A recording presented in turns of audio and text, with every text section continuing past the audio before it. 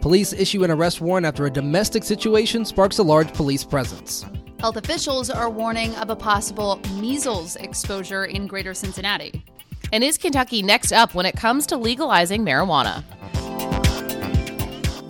5 on 5 in 5. It is Tuesday, February 6, 2024. Kelly, Megan, Stephen here with you once again for the podcast as we are in the middle of unseasonably warm temps, which we will continue to talk about with joy until they end. Yeah, no complaints from anybody in this room. Sunshine. Sunshine today. We're looking at possible 60s later in the week. It's just looking awesome. Fall, spring. That's good. It's great. Yes. Our meteorologist, quick to bring us back to reality. Let's get to the forecast. Our meteorologist, Randy Rico. So today, high of 48. The winds this morning, definitely chilly. So just to be mindful of that. Temperatures do jump, though, starting tomorrow to closer to 60, as Meg just said. They stay there until the start of the weekend. It does get a little unsettled. So off and on showers starting late Thursday into the weekend. Nothing big, but definitely scattered rain around. And this is her note. I'm just going to shift blame.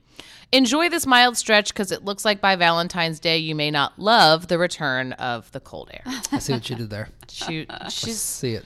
She sends this email out at 3:40 in the morning, and she's quick with it. So yes, she is. God bless her. As only Randy Rico. As only Randy Rico can be. Yeah.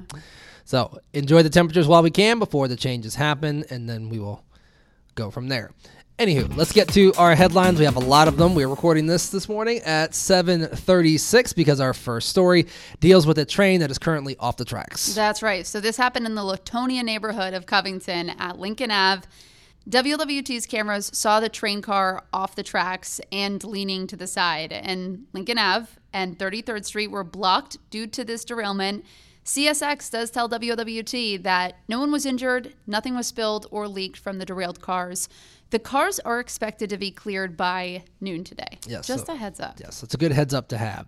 It's going to be a minute, but everybody's safe. All is well. All right, our next story, standoff happening in a Mount Healthy neighborhood near an apartment complex where our cameras were there watching this one. Yes, so, and Mount Healthy police specifically said it was not a SWAT standoff, but there was obviously heavy police presence there through the overnight hours. Now, police initially responded about 10 o'clock last night to an apartment building on Clover Nook Avenue, and our cameras saw patrol cars blocking off the street as officers that had tactical gear on were surrounding the building. Now a warrant has been issued for the arrest of Pierre French, and officers say French's girlfriend sustained minor injuries during some sort of domestic situation. She was treated at the scene. At this time, no arrest has been made, so again, they are looking for him. But overnight, if you lived in that area, you might have been wondering what was happening. We'll keep an eye on updates on WLWT.com as they look for that suspect there. All right, next one, a measles exposure. Just what we all want to talk about, especially if you were flying through CBG in the last couple of weeks. You may have been exposed to measles. So the Ohio Department of Health says passengers who traveled, listen up, through Terminal A on Saturday, January 27th or Monday, January 29th, you may have been exposed. Officials say the exposure is related to a child with measles in Montgomery County. It's their first confirmed case since 2005. Now, authorities with the DOH are working with the CDC and other local officials to identify those who may have been exposed on the flight with this child.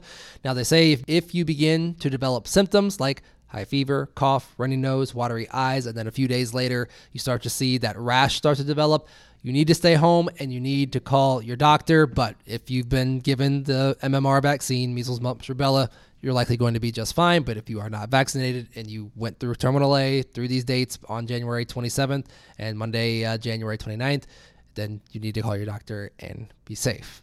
Next up, let's go to Kentucky.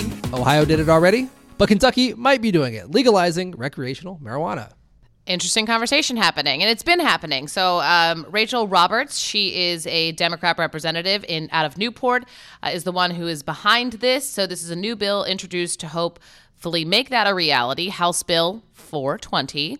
She said she did, in fact, wait specifically to file it so that it could be called House Bill 420. She fully admitted she knew it would garner more attention and a lot of conversation. So, you know what? She's playing chess. Some of us are playing checkers. So we spoke with the sponsor of the bill, Rachel Roberts. She says she doesn't want Kentucky to miss out on the marketplace, and she added she wants to learn from the challenges that Ohio is still facing despite voters passing this. So while Ohio is still defining its framework around recreational marijuana, Roberts says Kentucky's bill already has the plans for the state to legalize, expunge, cultivate, license, and tax cannabis. So she said there is a little bit of a benefit to being so far down on the list as far as other states to have already done this. You can learn from a lot.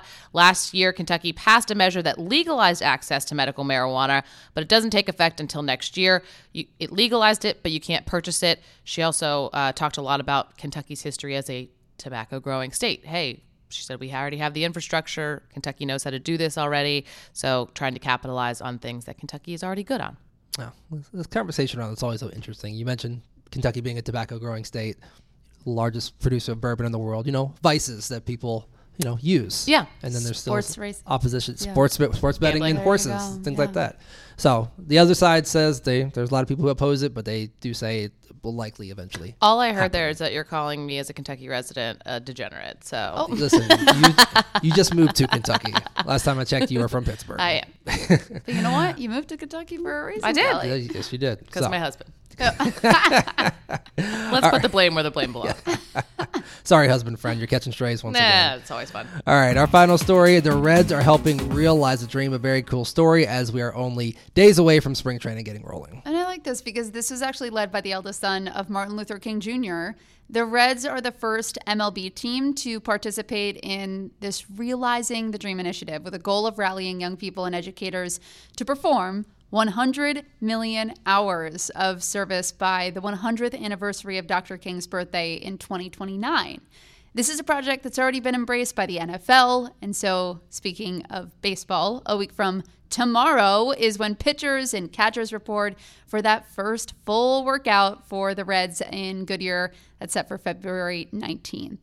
Web editor Fletcher also wants us to add that we are also just over a week out from the start of college baseball season.